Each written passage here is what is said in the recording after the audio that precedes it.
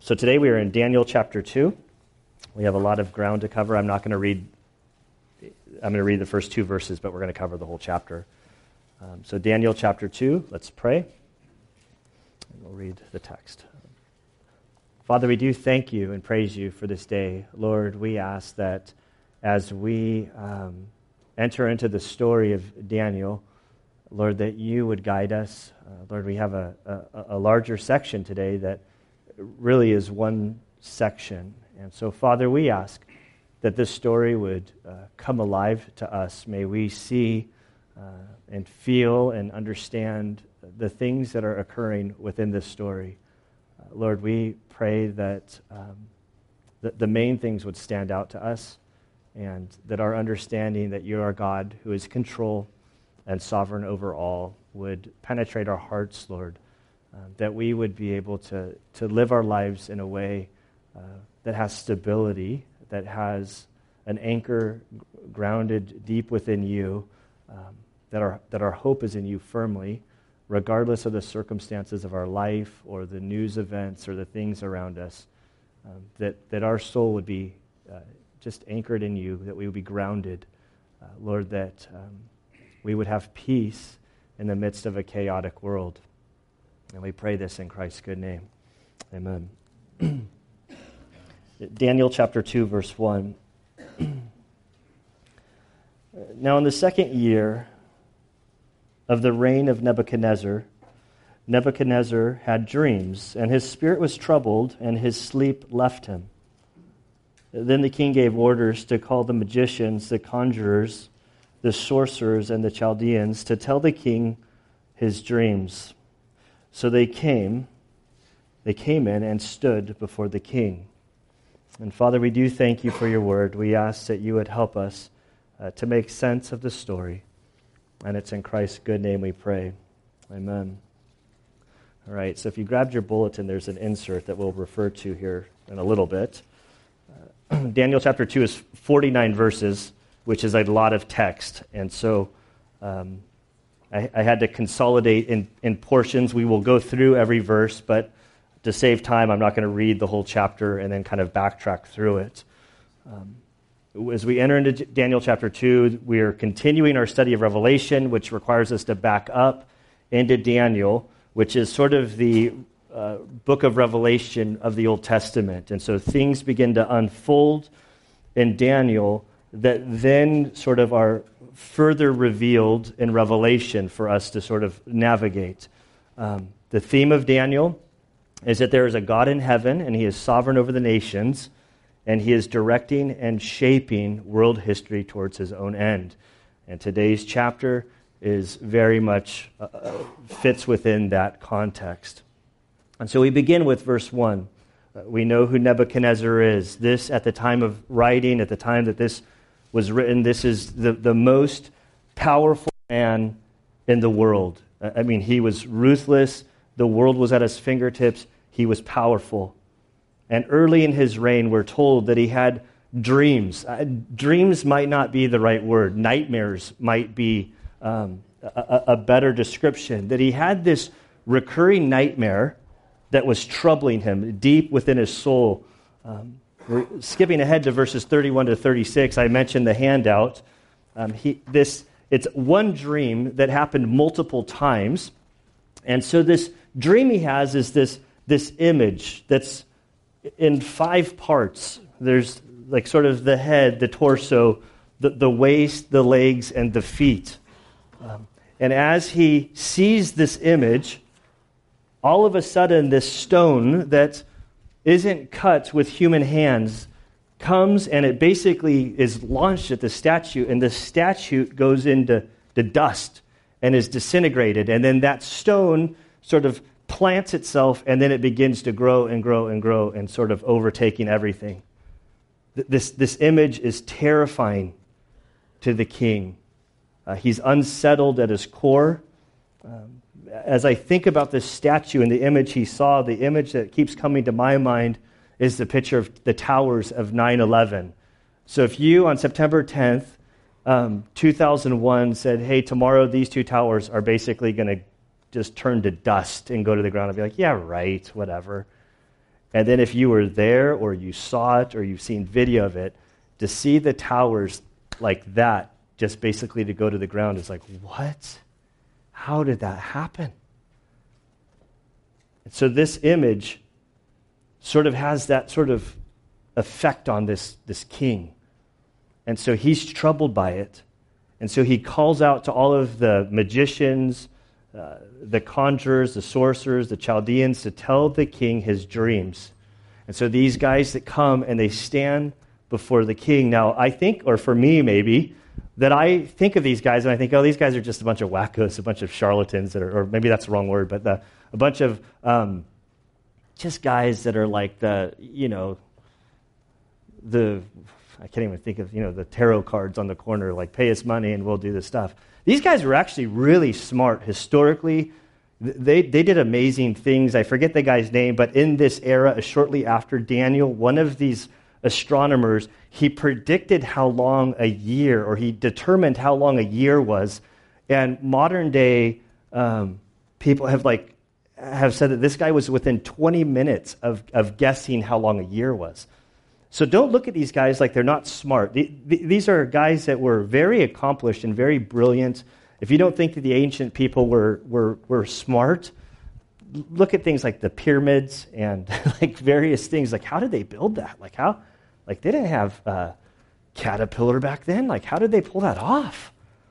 And so these guys are standing before the king, the most powerful man of their time, that could kill them at his word in a moment. And so in verse 3, the king says to them, I had a dream, singular, not plural, like he had this dream multiple times. It was disturbing to him to the point where he needed to bring in some help. And he says, my spirit is anxious to understand the dream. The thing I saw was troubling to me. I can't rest. And so the Chaldeans, verse 4, spoke to the king in Aramaic, O king, live forever. Tell the dream to your servants, and we will declare the interpretation. Seems reasonable. They're before him. They say, okay, you had this dream that's troubling you. Just let us know what the dream is, and we'll kind of go from there. We'll be fine. Just let us know what it is, and we'll interpret it. A side point that I want to point out to you, in verse 4, it says that they responded to the king in Aramaic. And so from now until, I think it's, let's look down here. I think it's chapter 7, verse 28, the book of Daniel, the language shifts from Hebrew to Aramaic through chapters 2 through 7. It's an indicator that this message was to the Gentiles, the first part. Later it would shift to the Hebrews. It would go back to the Hebrew language, saying that God is the God of Israel. Here it's saying that God is the God over the Gentiles. And so they're speaking, and the book of Daniel continues in this language of Aramaic. I don't need to say much more about it. So they're there, they say, okay, tell us the dream, we're good. And the king says, I'm not telling you what the dream was. You tell me what the dream was. And it's like, what? Now scholars are split down the middle. Did the king know his dream, or did he not know the dream? Half of them say he doesn't know the dream. The other half says he knows the dream. He's trying to sort of, if they are as talented as they say they are, they should be able to give him the dream and the interpretation of it. I'm sort of like down the middle because, I'm with Dave. I keep sort of a notepad. It's just in my phone, my notes, that if something wakes me up in the middle of the night, I'll make a little thing. I don't go into computer software stuff. That's not the stuff that's bouncing around in my brain. And I've had, troubling dreams. I mean, troubling because they're like, that was weird. And then you wake up and you're like, was that like a dream? I remember this component, and then there was this component, but I can't quite remember the details. And if somebody was to tell me my dream, I go, oh, yeah. Why is my brain so warped with stuff like that? It doesn't make any sense. And so I don't know. I think that the king had a vague idea because his dream was repeating to him. I don't think he could make sense of it, but it was enough that he was deeply troubled by it. And so verse 5, the king replied to the Chaldeans. He says, the commandment for me is firm. This isn't make your best offer with the king. What I'm telling you is firm, and he's going to start with the stick and then get to the carrot. He said, the commandment for me is firm, verse 5. If you do not make known to me the dream and its interpretation, you will be torn limb from limb, and your houses will be made as a rubbish heap. So if you don't come through, you're done. And I'm going to kill all of those that fall into the same vocation as you in my land. And then verse 6, the carrot. But if you declare the dream and the interpretation, you will receive from me gifts and a reward and great honor. Therefore, declare to me the dream and its interpretation. It's like, come on, there's a carrot here. If you get this, you're going to have everything. If you don't, I'm going to take off the carrot and I'm going to bring the stick at you. So hurry up. Tell me what I'm dreaming about. He's getting a little anxious. And they say in verse 7, they answered a second time and said, please let the king tell his servants his dream. And we would be more than happy to give you the interpretation of it, but you've got to give us something so that we can work with it. And the king in verse 8 said, I know for certain that you are bargaining for time. Sure they are. I mean, wouldn't you? You just been told if you don't get this right, you're going to be torn from limb to limb, and your house is going to be destroyed. He says, inasmuch as you have seen the command from me is firm, that if you do not make the dream known to me, there is only one decree for you have agreed together to speak lying and corrupt words before me until the situation is changed. Therefore, tell me the dream, that I may know that you can declare to me its interpretation. If you can tell me the interpretation, you should be able to tell me the dream. So I'm calling your bluff. And I'm not joking, because what I saw was terrifying. And so I need you to explain to me the dream, or tell me what the dream was, and then explain it to me. And if you can do that, I know you're legitimate.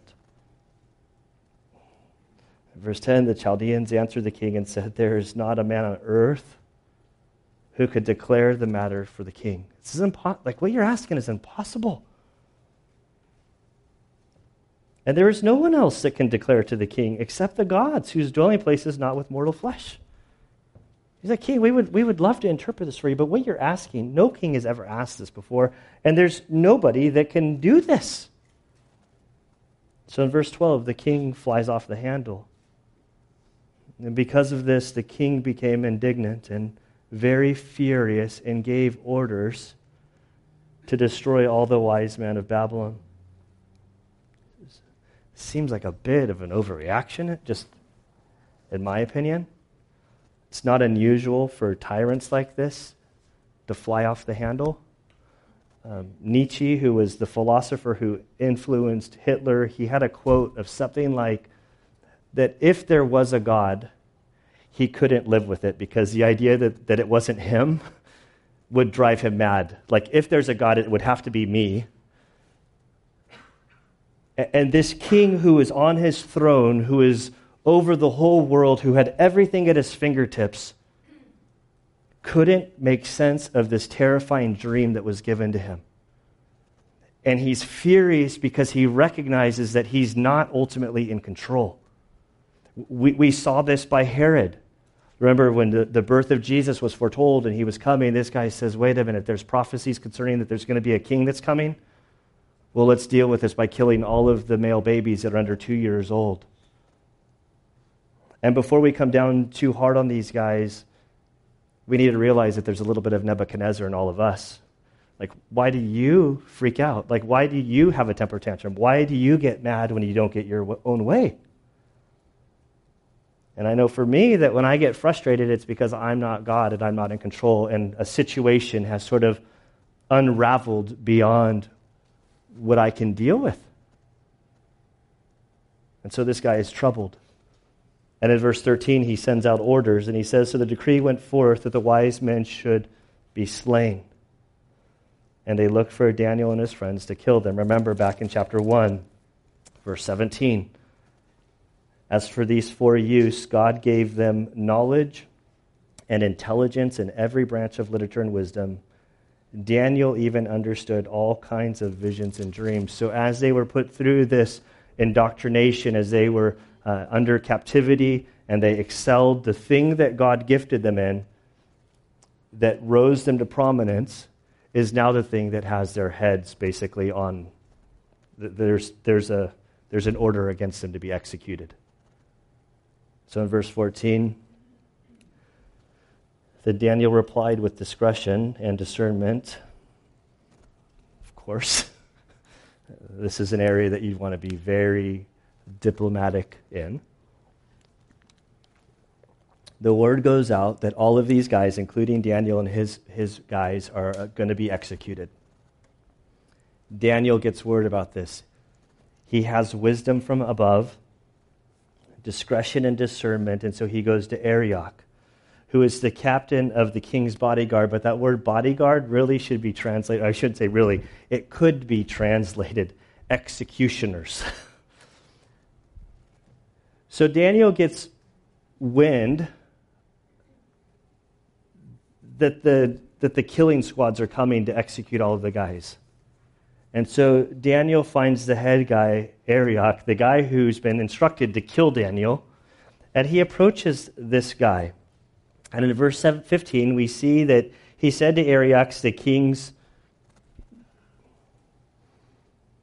commander of the executioners, "For what reason is the decree from the king so urgent?" Like, I know you're supposed to kill us, but can you sleep on it for 24 hours? Can you give us a few minutes?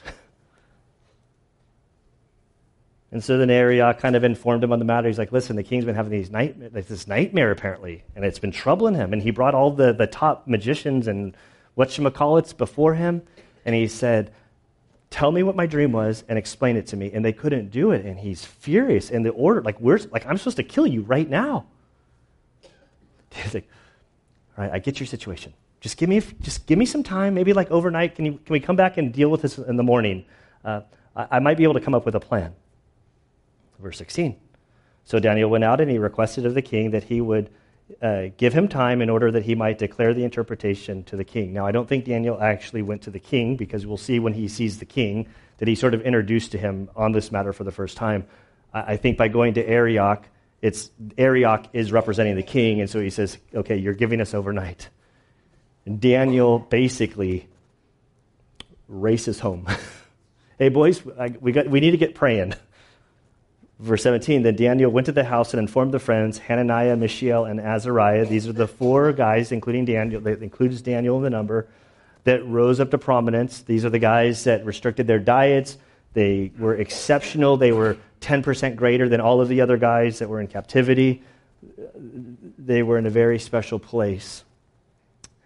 And so he tells them about the matter so that they might request compassion from God of heaven concerning this mystery, so that Daniel and his friends would not be destroyed with the rest of the wise men of Babylon. Guys, we need to have a prayer meeting like we've never had before, because if we don't get this answer, we're going to be killed tomorrow. And while the theme of Daniel is the sovereignty of God in all matters and that God's in control, Daniel, while trusting in God's sovereignty, doesn't necessarily believe in fatalism. It means like, well, we're here in captivity. I guess we're supposed to get killed, so let's just go forward and get killed. He says, no, we're here in captivity. I don't know what God is doing. I don't understand what's happening this time. But let's seek God. And their prayer, God, we want to live. Would you help us by giving us some mercy concerning the mystery of this dream so that we might live another day? We would really appreciate that of you, God.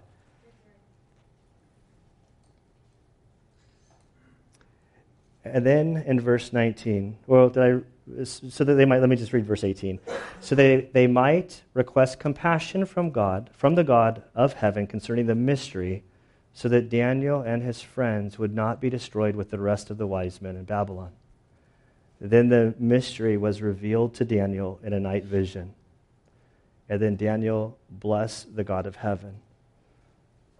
So somehow God shows Daniel and these three guys this dream, this nightmare that the king is having.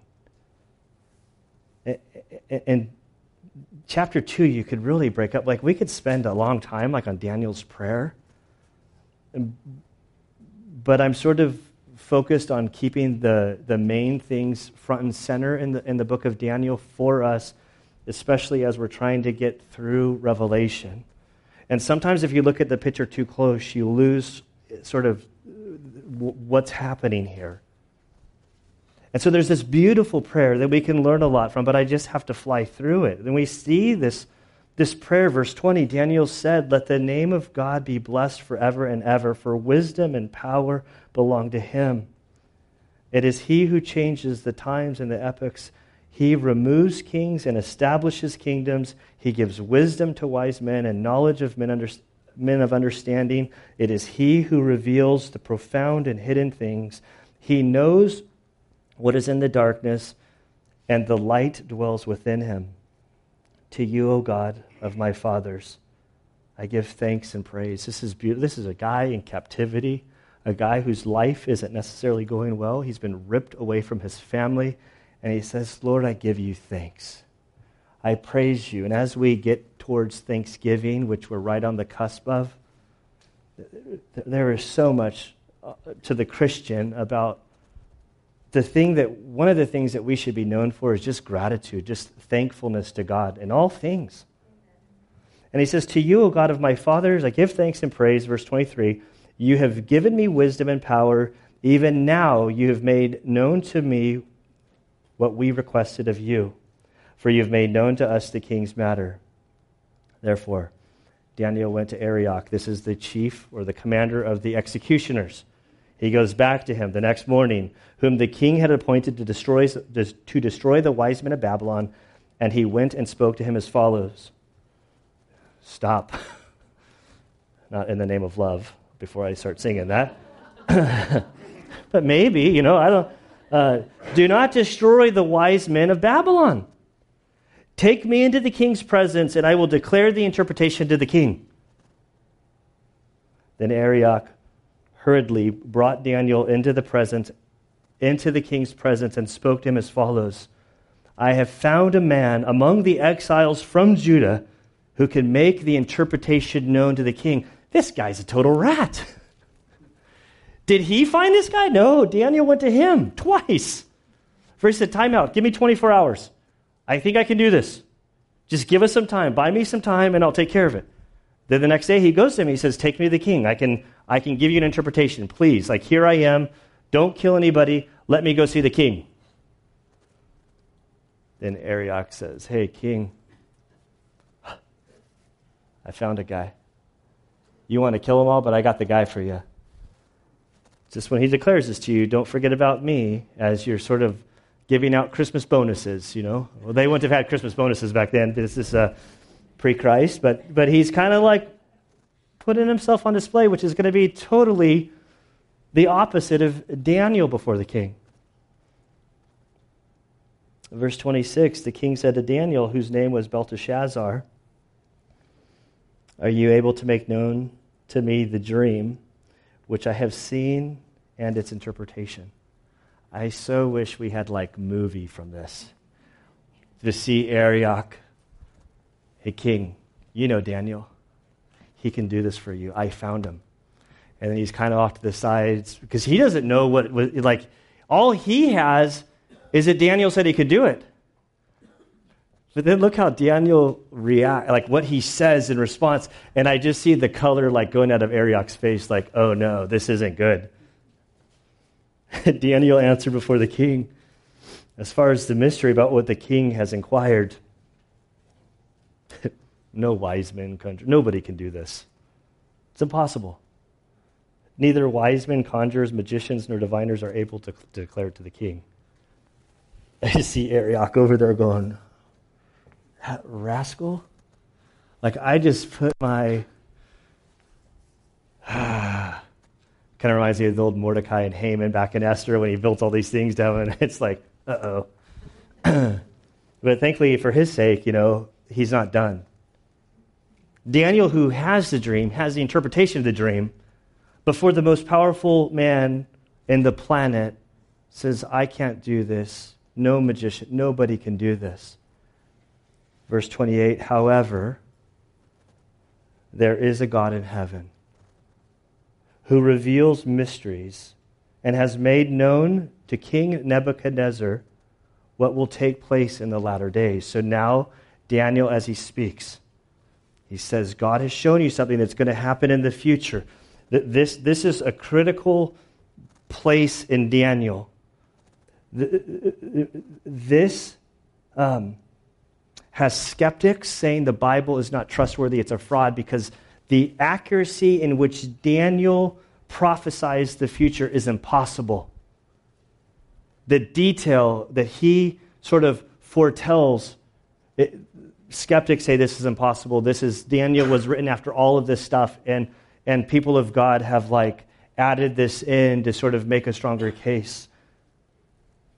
They don't have any sort of evidence to support that. All the evidence points to the dating of Daniel in 605 BC, starting all the way through the end of exile, before all of this. So Daniel says to the king, hey, king, the God in heaven, my God, he's given you this dream to give you a glimpse into the future of things that are going to unfold. And he says, this is your dream and the visions in your mind while you were in bed. As for you, O king, verse 29, while on your bed your thoughts turned to what would take place in the future. He who reveals mysteries has made known to you what will take place.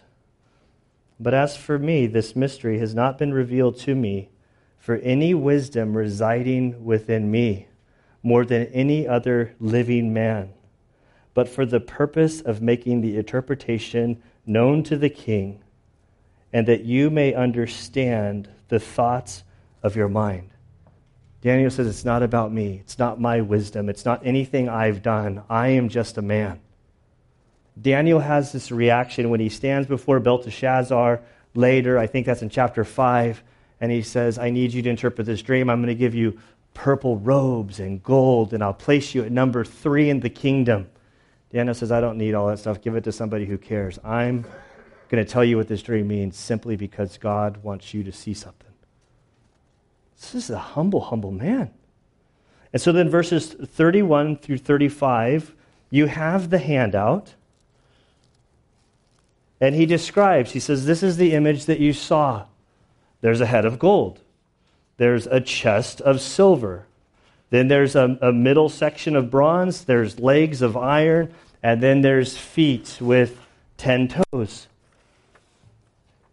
And then he says, out of nowhere, this stone that wasn't cut with hands sort of blasts out of the side, hits the feet. The whole thing goes up like dust, like when I don't do this. Was it winnowing? This is right, I should read it. Became like chaff in the summer threshing floors. I don't do a lot of threshing these days. But it's kind of like the picture that they're threshing and the dust and the wind's blowing it away as they separate. It's like, it becomes like nothing. And then the stone, as it plants, it just builds and builds and builds. And Daniel's like, that's a dream you're talking about, right? And I just can imagine the king saying, that's exactly the dream. Now tell me, what does it mean?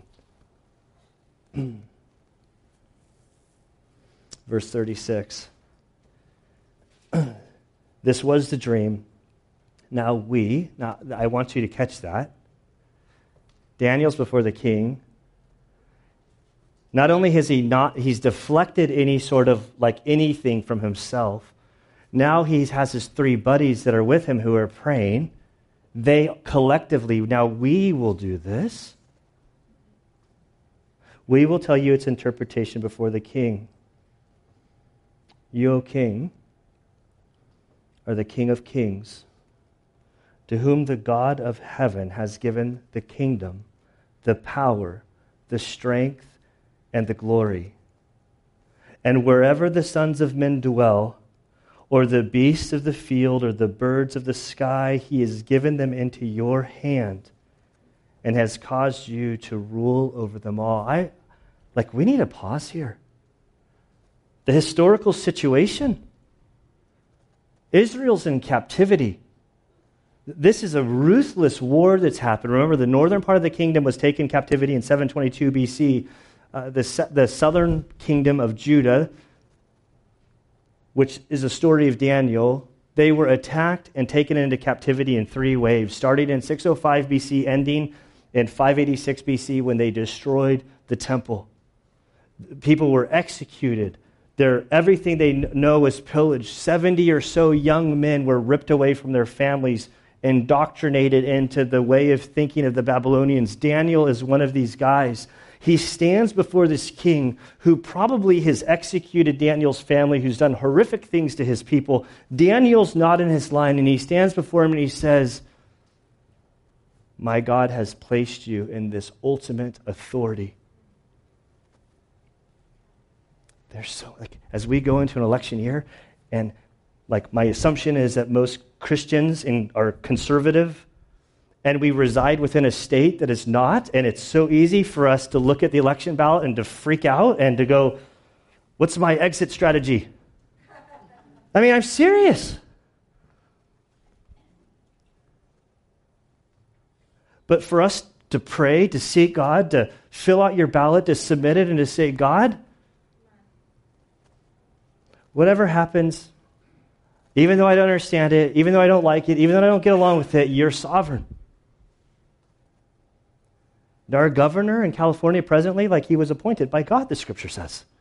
You make sense of it, because in my humanity, it's a struggle. It's oh, man. But here I stand. Okay, God, you're in control. Daniel says to them, think about these words rippling out to those that were exiled. This is like balm on their soul. There is a God who's in control, and it's our God. And he has placed you into this position. And then he says at the end of verse 38, he says, you, king, you're the head of gold. And I can see the king sitting up in his chair. I like this guy. Okay, let's carry on. And so then Daniel begins to, looking back at the thing in your bulletin. If you didn't grab one, there's extras out there. But then he lists these 4 different things. So he says, you, king, are the head of gold. We know that he ruled Babylon. This is the first for all scholars, from biblical scholars to historians. It's universally agreed. From Daniel's position, he's speaking to the head of the statue, King Nebuchadnezzar, who reigned the world from 605 BC to 539. Then he says, after you, another kingdom is going to arise, and it's made out of silver. And this, we know, is the Medo-Persian Empire, and the dates are there, so to spare time. Then he says, then there's a third section, bronze. After that, this other kingdom's going to come. And this is Greece with Alexander the Great, who then conquered the world, who changed the language so that everybody had to speak Koine Greek. And then after Alexander the Great, a new empire rose. And that was Rome, which existed from 168 BC to 476 AD. And Rome was powerful. So these 4 kingdoms are going to rise. He lays it out for him. And then by the time we come to verse 41, we get down to the toes and the feet. And I want to guard myself from spending too much time here. Everybody agrees with the first 4. You get to the 5th one, there's some varying opinions. This is when we go back to the book of Revelation. I say, well, I'm presenting from the position that I am adhering to. You can go back and listen to that if you want. I believe that this 5th kingdom, this divided kingdom, it's still for us is still future. It's hard for us to yet know. You can link this to Revelation chapter 16, verses 12 and 13. There's a ton of a lot of different things throughout these visions. So Daniel 2, Daniel 7, Revelation 13, and then Revelation 17, most scholars agree that these are all like one image that's sort of like played out in different ways, but it's one historical event that's being prophesied. So we are still looking future. And he says these feet, it's like they're mixed, they're not strong. And in verse 44, the stone, remember that stone that was cut out? He says, in the days of those kings, when we get to that fifth kingdom that are the feet that are mixed, and there's so much speculation about this, and there's like, at the end of the day, when you're speculating, you're speculating. But what he says, in those days, the God of heaven will set up a kingdom which will never be destroyed. And that kingdom will not be left for another people. It will crush and put an end to these kingdoms, but it itself will endure forever. Inasmuch as you saw that a stone was cut out of the mountain without hands, and that it crushed the iron, bronze, clay, silver, gold, that image of 9/11, the statue coming crashing down, the great God has made known to the king which will take place in the future, so that the dream is true and its interpretation is trustworthy. You can go to the next slide, please, Abigail. So this is a different slide. I don't want to leave you guys too distracted, but this is like another image. Everybody's certain about the first four. Then you get down to this one, modern powers. But then you have the picture of the stone not cut from human hands, which is believed to be Jesus Christ, the rock. How is Jesus cut not with human hands? Think about young Mary in the field. In Luke 1:30 through 33, when the angel appears to her, and she says, young Mary, you're about to conceive a child, and his kingdom will have no end. See, like 12-year-old, 13-year-old, 14-year-old, 14 even seems, most people, like that seems to be too old. Young Mary, like, how can this be? I'm a virgin. And we see this Christ born of a virgin, not cut with human hands, outside of creation, enters human history. He lives his life. He begins teaching about the kingdom, all of the things that he shared that we see in the Gospels. And then as he makes his triumphal entry on Lamb Selection Day, as he enters in Matthew 21, verse 44, he says something that, in light of this passage, really is powerful. He says, and he who falls on this stone will be broken into pieces, but whomever it falls, it will scatter him like dust. So if you come to Christ and you throw your life upon, he's going to break you. But if you stand there and you reject and you reject and you reject, one day every knee will bow at Christ and he's going to plow over you and destroy you into pieces. These are Jesus' words. Then we know the story. He goes to the cross. He dies. He raises from the dead. He interacts with the disciples, the apostles, for 40 days. These guys spend lots of time with him. And I'm guilty, and a lot of us are guilty of kind of making fun of them at the ascension. They're sitting there, he's about to ascend, and he says, Lord, at this time, Acts chapter 4, verses 11 and 12, Acts 1, verse 6 and 7, Lord, is it at this time that you're restoring the kingdom to Israel? And so Jesus says, it's not for you to know the time. They had a good question. These guys spent more time with Jesus and him talking about his kingdom that was coming. And then after he raises from the dead, they have 40 days with him. They certainly knew that he was teaching them about the kingdom. And so they said, Lord, is this the time? And he says, it's not for you to know the time. He doesn't say you have a bad question.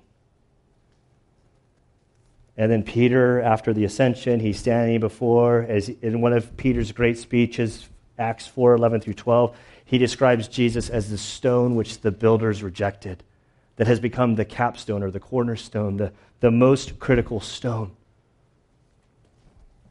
As we speed along through what the Bible has to say, we find ourselves in Revelation. And this story, this image, fits within the story of Revelation. And as we eventually get back to Revelation, and I handle that middle section, chapter 6 through 18, which deals with the 70th week of Daniel. Don't worry, you don't have to understand what that means at this point. But there's a time of wrath that's coming. 60 nights and weeks has unfolded, and then the 70th week is going to resume. And there's this great tribulation. At the end of this tribulational period, we come to Revelation chapter 19. And this picture of Christ, the rock, this is what it says. Revelation 19, verses 11 through 16 reads, John is speaking, and I saw heaven open, and behold, a white horse, and he who sat on it is called Faithful and True and is righteous. He judges and wages war. His eyes are a flame of fire, and on his head are many diadems, and he has a name written on him which no one knows except himself. He is clothed with a robe dipped in blood, and his name is called the Word of God. And the armies which are in heaven, clothed in fine linen, white and clean, were following him on white horses. From his mouth comes a sharp sword, so that with it he may strike down the nations, and he will rule them with a rod of iron. He treads the winepress of the fierce wrath of God, the Almighty, and on his robe, on his thigh, his name was written, King of Kings, Lord of Lords. So you get this vast picture that Daniel begins to share, that some reason God gives this pagan king this image. And I think it's because it's the missionary heart of God that God wants the Gentiles also to know what he's doing. And he speaks to this king, you might be all-powerful, but God gave it to you. And as you go out, these are all of the nations that are going to rise. And there's going to be this one sort of coalition of nations. But even then, Christ will return. The premillennial reign of Christ, where he's going to come down, he's going to destroy all nations. That stone that plants itself, and it is going to get bigger and bigger and bigger, and his kingdom will have no end. And so here we are in the Christ's kingdom has come. We're already, but not yet. We live in this place where the king has come. Philippians 3:10, I think it says that our citizenship is not in heaven. Like here we are, aliens in this world, but our citizenship is in heaven. We're waiting our king to come, and he's going to come. And this king, although it seems like this world is chaotic, he's still in control. And so we can rest easy as we cast our votes as the world seems to be falling apart, because I can tell you, America, every country you can think of is going to come toppling down when Christ returns. Period. So keep our eyes on the big picture. Now, how's the king going to respond to this? Verse 46. Then King Nebuchadnezzar fell on his face and did homage to Daniel, and he gave orders to present him an offering and a fragrant incense. The king answered Daniel and said, surely your God is a God of gods and a Lord of kings and a revealer of mysteries, since you have been able to reveal this mystery. Then the king promoted Daniel and gave him many great gifts, and he made him ruler over the whole province of Babylon and chief prefect over all of the wise men of Babylon. And Daniel made the request of the king, and he appointed Shadrach, Meshach, and Abednego over the administration of the province of Babylon, while Daniel was at the king's court. So these four guys kind of go their separate ways. Daniel stays under the king. These three guys go over and they sort of rule, and their story's going to pick up. And what do we do with this reaction of Nebuchadnezzar? At first glance, it looks like he has a repentant heart, a converted heart. But then we pick up next week in verse 1 with Nebuchadnezzar the king made an image of gold, the height of which was 60 cubits, And he set it up so that people could worship him as God. And I like what Alistair Begg often says. It's easy to be charmed by the gospel, but not changed by the gospel. And so Nebuchadnezzar was charmed by it. He saw this. This was interesting to him, but he wasn't really changed. And we see that going into chapter 3. And so as we close, we need to be reminded that the theme of Daniel is there's a God in heaven. He is sovereign over all the nations. He's directing and shaping world history towards his own end. This God is doing something in our midst that we can't fathom. We look around, we read the newspapers. You see the evil in this world. You see the corruption. You see dictators doing all kinds of crazy things, and it doesn't make sense. But we have a God who's revealed himself to us in the scriptures, and he says, don't worry, time is in my hands. Things are going to unfold. But a day is coming when I'm going to return, and all of these kingdoms will be decimated, and there's going to be a new sheriff in town. Well, he doesn't say a new sheriff in town. The King of Kings and the Lord of Lords will come to reign and to rule with an iron fist. And so the question is, what have you done with this Jesus? Have you fallen on him and broken yourself? Have you humbled yourself before him and given your life to him? And said, Lord, my life is yours. You created me. You knew about me. You formed me long before the world was existed. You've sent your son so that I might have life, and I want to give my life to you. I don't understand what's going on, but I trust that you're in control. And I love the stability that Daniel shows in a terrible situation. And I would warn those of us that may be charmed by God, charmed by the man. See, it says that he worshiped Daniel. It doesn't say he worshiped God. If you go back and you read it, he was charmed by the pastor's words, not necessarily by the God that the pastor was preaching.